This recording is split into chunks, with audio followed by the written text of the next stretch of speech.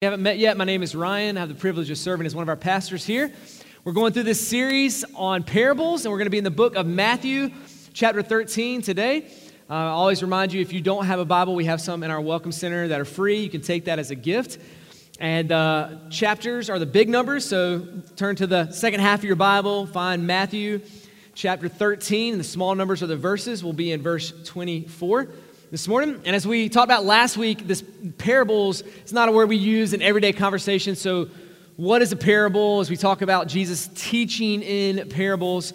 And a parable is just a cosmic truth related to us in a concrete reality. Okay, a cosmic truth and a concrete reality. So Jesus is going to tell these stories, these parables, for you and I, hopefully, to understand these cosmic truths that are sometimes very difficult for us to understand. And that's why we're entitling this Truth Hidden in Plain Sight, because it's right there in front of us, but a lot of times we don't stop and think about these passages. We don't stop to just let them settle in our hearts and our minds. And so that's what we're going to do today as we look at Matthew chapter 13. Now we're going to kind of break this up. We're going to do verses 24 through 30 first. This is the parable that Jesus is telling us, like bringing it down from heaven to earth to us to understand. And then he's going to explain it in verse 36 through 43. So we're going to read those sections, and don't worry, we'll get back to the parable in between next Sunday. We'll look at that. But for today, we'll start right here in verse 24. And this is what the word of the Lord says. Jesus, that's the he there, he put another parable before them, saying, "The kingdom of heaven may be compared to a man who sows good seed in his field. But while his men were sleeping, his enemy came and sowed weeds among the wheat and went away. So when the plants came up and bore grain, the weeds appeared also. And the servants of the master of the house came to him and said, 'Master, did you not sow good seed in your field? How then does it have weeds?' And he said to them, 'An enemy has done this.' So the servant said to him, 'Then do you want us to go and to gather them?' But he said, 'No, lest in gathering the weeds you root up the wheat along with them. Let both grow together until the harvest.'" I want to pause right there because that's huge, because this is where we are right now. This is where we are in time and in history. What he says in verse 30 applies to you and to me, and that's what we're going to kind of unpack and understand today. But in verse 30, let me say it again. "Let both grow together until the harvest. And at the harvest time, I will tell the reapers, gather the weeds first and bind them in bundles to be burned, and gather the wheat into my barn." So there's the parable. Now Jesus is going to explain it, starting in verse 36. "Then he left the crowds and he went into a house, and his disciples came to him saying, 'Explain to us this parable of the weeds in the field.'" Now this is key because Jesus is going to unpack everything he just said in this parable earlier. Verse 37, he answered them, "The one who sows the good seed is the Son of Man." That's Jesus, is the one that's sowing the seed in that story. Verse 38, "The field is the world." It's not an individual, it's God's creation. "And the good seed is the sons of the kingdom. The weeds, on the other hand, the weeds are the sons of the evil one, and the enemy has sown them is the devil. The harvest is the end of the age, and the reapers are angels. Just as the weeds are gathered and burned with fire, so it will be at the end of the age. The Son of Man will send his angels, and they will gather out of his kingdom all causes of sin and all lawbreakers, and throw them into a fiery furnace, in the place where there is weeping and gnashing of teeth. Then the righteous will shine like the sun in the kingdom of their Father. He who has ears, let him hear." Let's pray. Father God, we looked last week at a parable that reminded us that we need you to open up our eyes, that we would see your truth, to soften our hearts, that we would believe your truth. And so, God, just like we prayed last week, we pray again this week. Lord, would you allow us to see your truth? And Lord, would you change us? God, convict us, but also bring to us comfort. Lord, we desperately need you today. Help us to understand what it means for us to live in a broken world, how we're supposed to act, what we're supposed to think, how we're supposed to believe. God, give us understanding in all of those things today. And now let me invite you, no matter where you are in your walk of faith, just to silently pray that God would speak to you through his word this morning. Pray and ask him to speak now.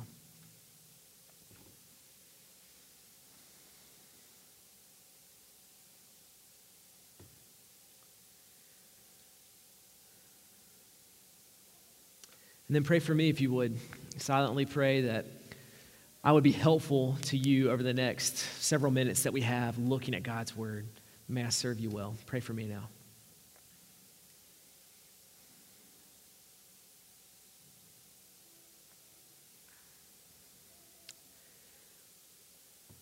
Lord, I ask that you would help us to worship you through our hearing. You invite us, all who have ears, to listen and to hear what you have to say. So God, help us to do that now and do it in an act of worship to you. It's in Christ's name we pray. Amen. All right, just this last week, I saw two major headlines that have just kind of stayed in my mind, news headlines, that is. And one is this couple that you're going to see a picture of on the screen, Pam and Gary. Pam and Gary are in the kind of middle and a little bit to me on my right there. A couple in their 50s that heard about these 7 kids who lost both of their parents in a car accident. And this couple, Pam and Gary, have given their life to foster kids and to care for kids. And when Pam heard this story about these parents that had passed, she thought about these kids, and she's like, my goodness, we've got to love these kids. And so she said, I felt like God was leading me to adopt these kids. She said, as I started thinking about this, I'm like, but these are 7 kids. I mean, there's 7 of them. And we're in our 50s, like my husband and I, we're thinking towards retirement right now. Like, this is not the prime time to adopt 7 kids, right? We're in our mid-50s. And she said, I just knew that if I go and tell Gary that I think we should adopt these kids, he's going to say, you're crazy. Like, you have lost your mind. And so she went and told Gary, and Gary's like, man, I have thought the same thing. I thought the same thing, that God is leading us to adopt these kids. And so they did. They adopted these kids, and they've been on the news, and everybody's just kind of been celebrating that act of love. That good work that these people are doing. It's amazing. But on the opposite extreme, everybody saw this on news headlines about what happened in Indianapolis, right? There was a shooting at FedEx, and 8 people lost their lives. I mean, this sad, sorrowful story. And you hear these 2 different headlines, one of grace and good and one of evil and death, and you're like, man, is this the same world? Like, do these 2 things go together? Like, how in the world can we have something so good and so beautiful happen and then something so evil happen at the same time? How do those 2 things go together? And then how in the world do we live in a world like that? That's what this parable is all about. That's what Jesus is telling us today. He's saying there's good and there's evil in the world, and he sees both of them. And then he's like, but you need to know it's not always going to be like this.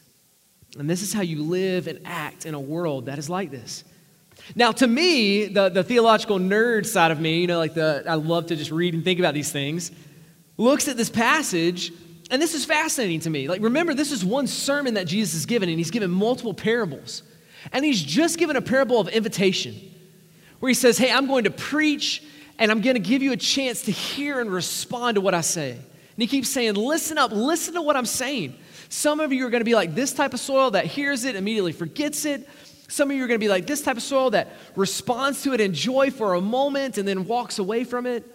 Some of you are going to be like, I got deep roots, but all the cares and the busyness of this world just pulls all of that away and you just wither. And then some of you will respond rightly with 100-fold, 30-fold, 60-fold fruit from what you've heard. And Jesus is saying, I want you to be that kind of fruit that would respond this way.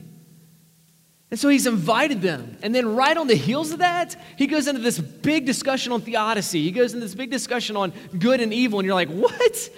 Like, what are you doing here, Jesus? And I think it's the grace of God in this moment to know some of our biggest struggles as we look at the world around us, and he speaks to them.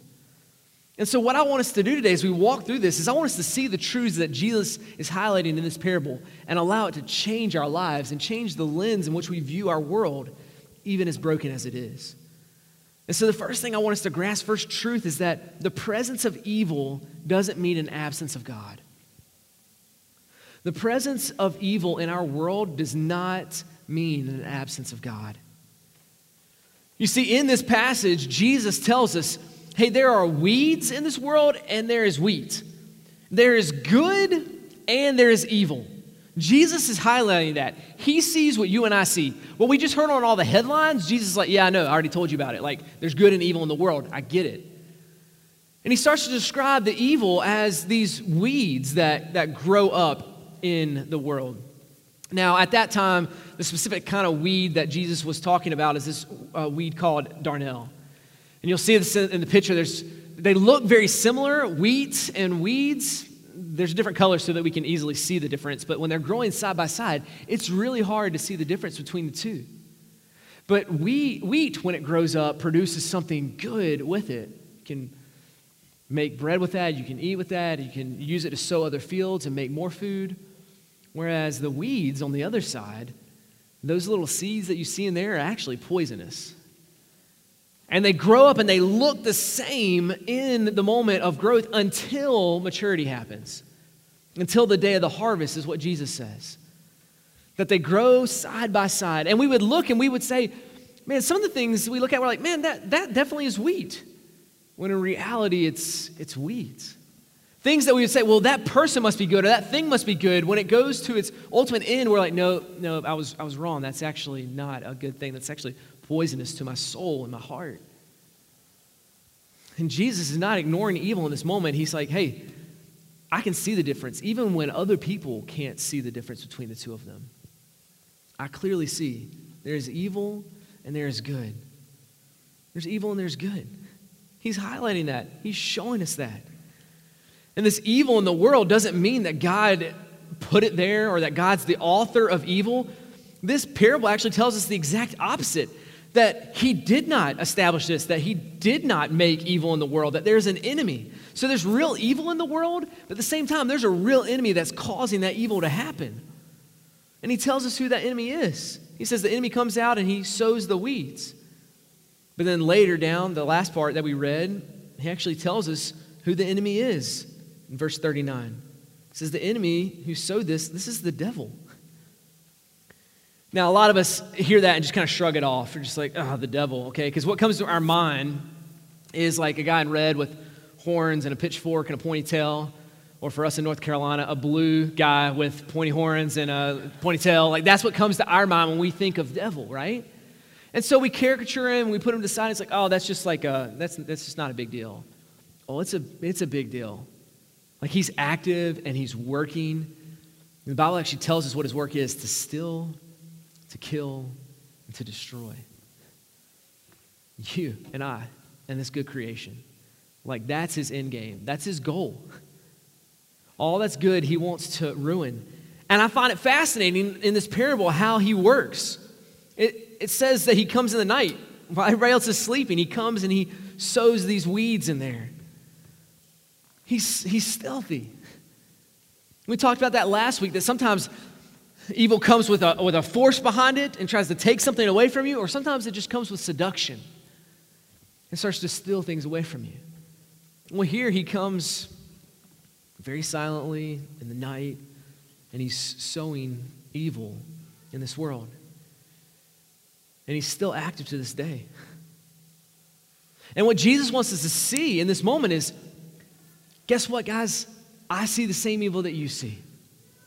There are weeds in this world. There are bad people. There are evil things that happen. Jesus sees them, and he's saying, I'm not ignoring them. I'm not ignorant of them. I see them. They're there. But even though there's evil working, there's also good that's working at the same time. And that's where the wheat comes in. See, God's not absent. He's sowing good seed. He's growing up wheat, which are good things. And what's fascinating is that God is actually working a miracle. And Doesn't necessarily work in our minds on the agricultural sense, but in the miracle sense it does. What Jesus is doing is he's taking weeds and he's turning them into wheat. Jesus is saving people. He is changing and transforming lives. He's bringing more good. And we sit here and we think, but maybe I see a little bit of good, but there's so much evil. Like there's just a sense of, I look at our world and I feel the darkness of the evil in the world. I understand that there's an evil one that's working. Like, and you're talking about this little bit of good that's going on in this passage. Yeah, there is evil, but there's also good. And we need to understand this. This is extremely important. When I talk about good and evil, and even in this passage we talk about it, it's not in a dualistic sense where good and evil are equal and they're warring against each other. That's not what this passage is teaching. Good is much, much stronger than evil. Much stronger. And so we can think about it like this. Even in the darkest of moments, light still shines. There's no amount of darkness that can snuff out light. Doesn't matter how dark it is, you can't do it. Several years ago, my sister who lived down in the Dominican Republic, I went to visit her down there. And one of the days, she's like, hey, do you want to go to these underground caves? They're really neat. Kind of look at them. And I'm like, I've never really been to an underground cave before. So yeah, let's go. And so we go and we start walking down these steps that lead you underground. And when we get in there, this is what you see. What you see on the screen right now is what we look around and we see. I mean, it's amazing. You look up and you see, kind of roots from trees coming down through the rocks, and you see where rocks have kind of formed over time. And the only way you can see these things is because the lights that are there, you kind of see them in the pictures, the lights that shine on the different rocks. But as you walk further and further through this cave, you get to the point where you're kind of at the lowest point, the darkest point. They have lights on a track, and if you catch the right person that's leading you through there, the host will joke and kind of flip off the lights on you, right? And it's so dark you can't see your hand in front of your face. Like you can feel the air, but you can't see your hand in front of your face. And yet, even if one person in the group pulls out their phone and just touches it, that glow from the screen lights up the room.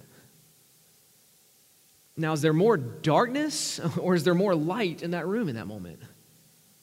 There's absolutely more darkness. But light still shines in the midst of the darkness. I mean, it can guide you out of that space, right? It leads you to see what you need to see. And so there's not a war of good and evil where it's like, who's going to win? Maybe evil could win. No, good can win. Like, no. Good is much, much stronger. Much stronger than evil. So even in the darkest of moments, God is not absent, but he's working. And you might think, Ryan, that's a great story, but like, how do you know that still to be true? And I would say because of the darkest of moments in all of human history, God was still working and light was still being shown. The darkest of moments in human history, where an innocent man, the creator of all we see, made it all good, is put on trial and he is killed as a criminal, though he's completely innocent. I mean, the one that created all of this and created us, I mean, he's hung to a tree that he created. He's killed by people that he created. The darkest of moments, both physically and spiritually. I believe if you were there, you would have felt the darkness in that moment. And yet light is shining. We would look at that dark moment and say, there's no way that good can come out of this. Like, this is the worst of moments. And the light of salvation is being shown. And Jesus is saying, yes, I'm dying, but I'm dying that you would see the light, that you would have light and life in me. So in the darkest moments, the disciples would have looked and said, there's no way that God is moving in this. God is absent, God is gone, he's not here. And in that darkest of moments, the light was shining the brightest. And the same is true for today. That even in the darkest of times, God is still moving and he's shaking. He is not absent, he's still saving. God is a mighty God. Now you might think, well, that's great to know who our God is. Like that does lead me to worship, but what am I supposed to do with that? Like how do you and I live in a world that's full of evil and full of brokenness? How are we supposed to live and respond in a world like that? How do we do that? Well, let me just say two things not to do and then one thing to do. Two things not to do is don't be arrogant and don't be cynical. Don't be arrogant, don't be cynical. And let me tell you what I mean by that. The younger generation looks at our world and is like, it's broken. There's a lot of things wrong. There's a lot of evil in our world. Man, that last generation had no idea what they were doing. Like, we know what we're doing. We're going to straighten this out. We're going to fix all of this because they didn't know how to fix it. May we never be so arrogant. The same enemy that was working in the previous generation is the one that's working now. The same sin that's within our own hearts is the same sin that was in their hearts that was working the generation before. We are in the desperate need of Jesus just like the generation before is. So let us not be arrogant. The other extreme, let's not be cynical. Let me tell you what I mean by that. An older generation will say, we've been around a long time. We've seen a whole lot of evil in this world. We've seen a whole lot of brokenness. We've seen people that promise they can fix it. They got a new idea, they got a new gadget, they got a new thing, and they're going to fix this whole world. And it's just not happening. We've been around this circle before. It's just nobody's going to be able to change this. And we've become cynical and bitter. And Jesus doesn't desire for us to fall into either one of those extremes. Jesus doesn't fall into those extremes, right? Jesus responds in patience as he sees the evil and as he sees the good in the world. He would look at us and encourage us to do the same things. Don't have overdue optimism or resigned cynicism, but be patient. Be patient. Let's find that balance between the two. And this is the second truth I want us to grasp as we think of evil in our world, and it's the patience of God does not mean he's apathetic. The patience of God does not mean he's apathetic in this world. So in this story, you see that there's evil and you see that there's good. And as he unfolds this parable, you have these servants who are the angels, see the evil in the world. Did you catch that? Look back at verse 28. They said, how did this evil get in here? How did these weeds get in here? And the owner responds, Jesus responds and says, an enemy has done this. So the servants, the angels, respond and say, all right, I know what we need to do. We need to fix this. We need to fix it right now. So we should go out and rip everything up, right? So they see the problem. They see the evil. Let's fix it right away. And his response is no. That's what he says in verse 29. No. No. And what we find over and over again is that people, just like you and I, have been crying out to God, please fix the brokenness and evil in this world. Fix it. And God continues to be patient. I mean, even at this time, as Jesus is teaching, there's people that look out at the political landscape and they're like, this political landscape is so evil. It's just backbiting and they're oppressing us, and they want the Roman Empire gone. So they're hoping that there's going to be a Messiah, a king that's going to come and free them from the evil world that they're living in. Give us economical freedom that we once had and long for again. And they want Jesus to do it now. And if you remember that on Good Friday where Jesus rides into the city, they're singing praises and they say, Hosanna, which means save now. In that moment, they're like, we see all this evil, Jesus, fix it.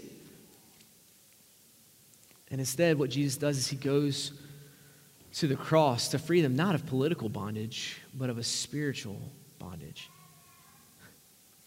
And then think about the disciples. In Luke chapter 9, there's a story where Jesus tells the disciples, go and share the gospel with people. Tell them the good news of this coming kingdom where all things are going to be made right. So they're going around and they're going to city to city to city, and they're telling them about the good news of the hope that everything will be made right, both within our hearts and within our world. And some people don't want anything to do with it. They slander those that are sharing the good news. They speak evil against them. They beat them. They kick them out of the city. And so the disciples come back to Jesus in Luke 9 and are like, Jesus, it's time to wrap this thing up. Like, get these people out of here. There's too much evil. They're being evil to us, and we're bringing them good stuff. And Jesus says, no, we need to be patient. We need to wait. And it didn't just happen in the New Testament. In the Old Testament, the book of Psalms is filled with people that are crying out to God in prayer, and they're like, how long, God? How long does this world have to be like this? In Habakkuk chapter 1, he actually prays this prayer to the Lord, and he says, how long do I cry for help and you don't hear? Or cry to you, hey, look, violence, and you do not save. Why do you make me see evil, and why do you idly look at wrong? I mean, people over and over again are saying the same thing that you and I said as we watched the news this last week. How long, oh God? How long till you fix things? So the owner, who we know is Christ, tells them no. But there's a point to his no. There's a point to his patience. We're like, okay, what is that? Well, this parable tells us. He says, no, don't gather them up, because in gathering the weeds, you root up some of the weed alongside them. Let them both grow together until the harvest time. Let them both grow together. You see, we look at the evil in this world, and we're like, God, why don't you get rid of that evil dictator that's oppressing people?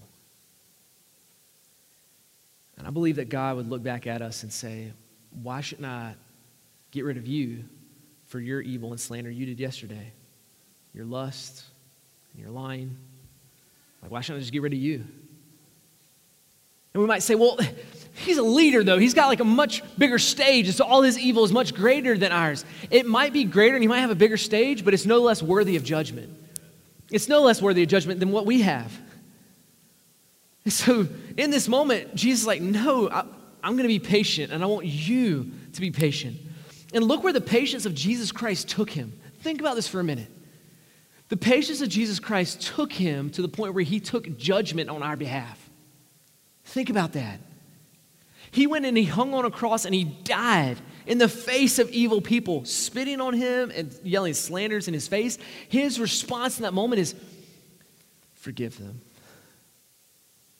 Forgive them. And this is where the patience of Christ has led him. He is not apathetic to evil in the world. He is warring against it. He's working against it. So much so that it led him to give his life to defeat it. This is who our God is. And he tells us he's being patient in 2 Peter chapter 3. It just spells it out. If you're wondering why he's patient, why he's waiting, this is why. This is why he's waiting. It says, the Lord is not slow to fulfill his promise. That's his promise of coming again to fix all this evil and brokenness in this world. He says, not slow fulfilling his promise, as some count slowness, but he's patient towards you, to me. Not wishing that any should perish, but that all should reach repentance. God is delaying judgment on you and I right now that we may be saved. That we could repent of our sins and turn to something much, much greater. So in this moment, he's not apathetic to sin. The fact that he's here and he's teaching, the fact that he would lay down his life is showing that he is working against the evil in this world. He's delaying judgment right now so that more could believe in him and turn. He is a patient God. He's a patient God. And so what do we do with that? We see that he's a patient God. He's desiring for us to believe and repent in him. Okay, so what does that mean for me? It means that we do the same. That we are patient with evil, but we are not passive to evil. And there's a huge difference. We are patient and prayerful people, warring against the sin within us and the sin without us, right? But we don't do it in a passive, oh, we're just going to kick back, it's fine. Christ was warring and working in the midst of this great evil, and we're called to do the same. So we must stop doing the evil within us. We know it. We know the evil that we continue to come back to over and over and over again. And Christ is being patient, giving us time to repent of these sins and find forgiveness. He's extending that to us because he loves us, because he's a patient God. And so we must fight and have self-control with our own struggles and our own evils. But at the same time, we work against external evils. there's a reason why we have a court system, and there's a reason why we have law enforcement, because we know there's evil in the world, right? And even within our workplaces, if you're not in one of those two fields, you still are called to be a light in your field and to be a good in your field, to work against the evil that you see around. And some of those are just the simplest of ways, by just doing the right thing with love. It's by sharing the truth that we so desperately long for with others. These little things that we think are insignificant are things that ultimately impact eternity. We're going to see that next week in the parable of the mustard seed, the smallest seed, and leaven, just tiny, and the great impact that it has. So we have to be patient, but not passive.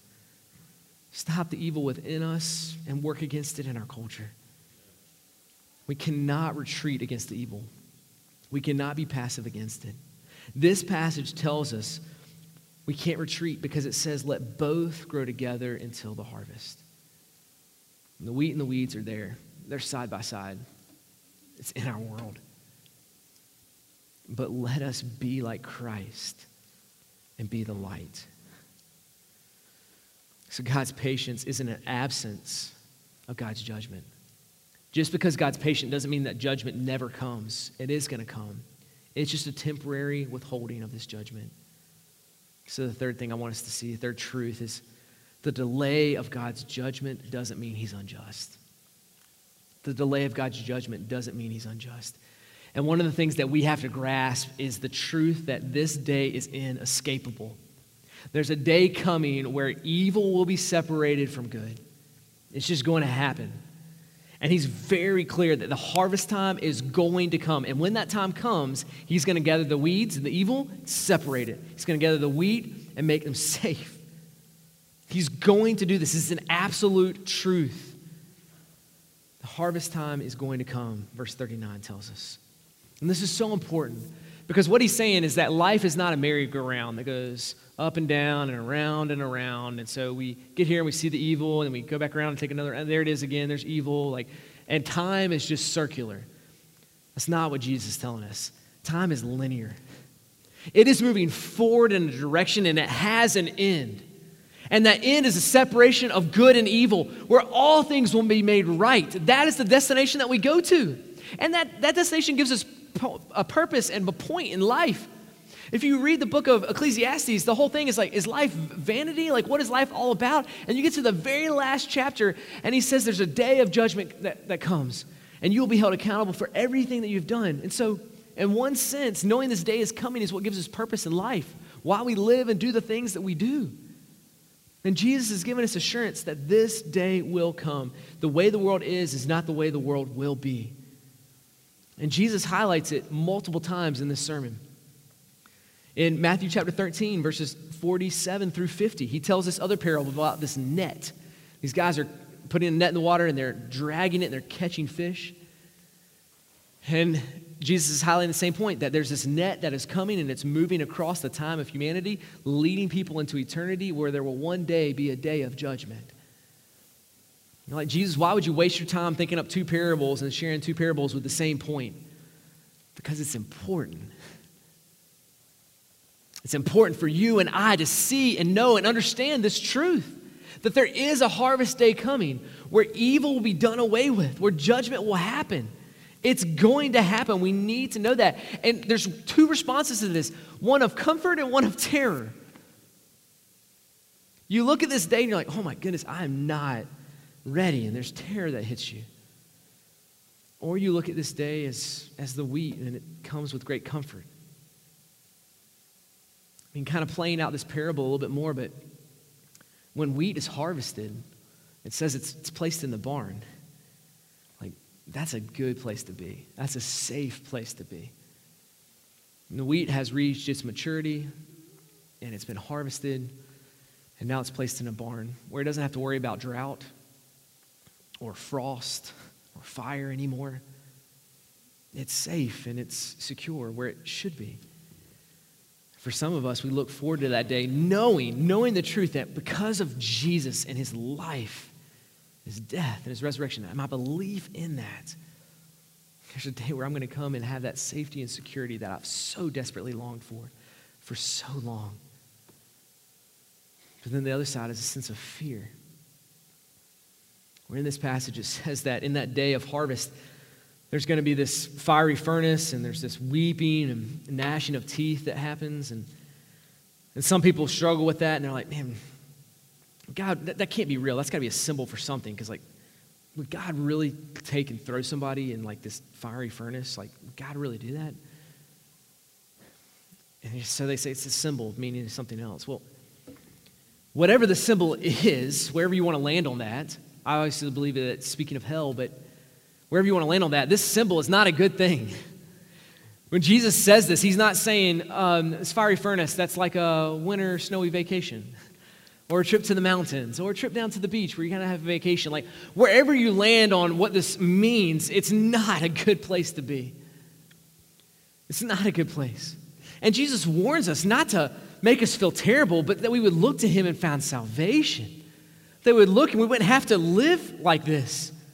And this is a call for us to repent and find grace and salvation when we can find it. George Whitefield, the great preacher, he described this passage like this fiery furnace, and it's a scary picture, but he says, consider the torment of a burning coal and how it remains in the fire, not for an instant or for a day, but in this instance, for millions and millions of ages. At the end, people will realize that they are no closer to the end than when they first began. And they will never, ever be delivered from this place.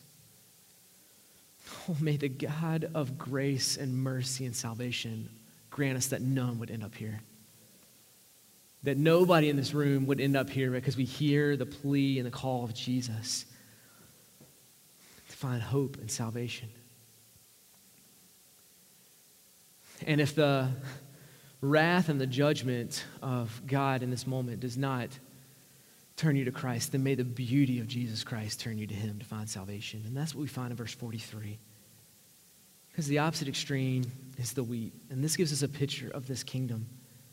It says, then the righteous will shine like the sun in the kingdom of their Father. They will shine. There will be beautiful sunsets and sunrises. And he tells us that all the causes of sin and all the law breakers will be gone. It will be extinguished, evaporated. All the evil in this world will be no more. The greatest evil of death will be gone. It'll be gone. And so Jesus is telling us right here, here's your two destinations. This is your future with me, and this is your future without me. And Jesus is laying it out there saying, choose. Choose. And this is the very truth that led me to Christ. The very truth that led me to Christ.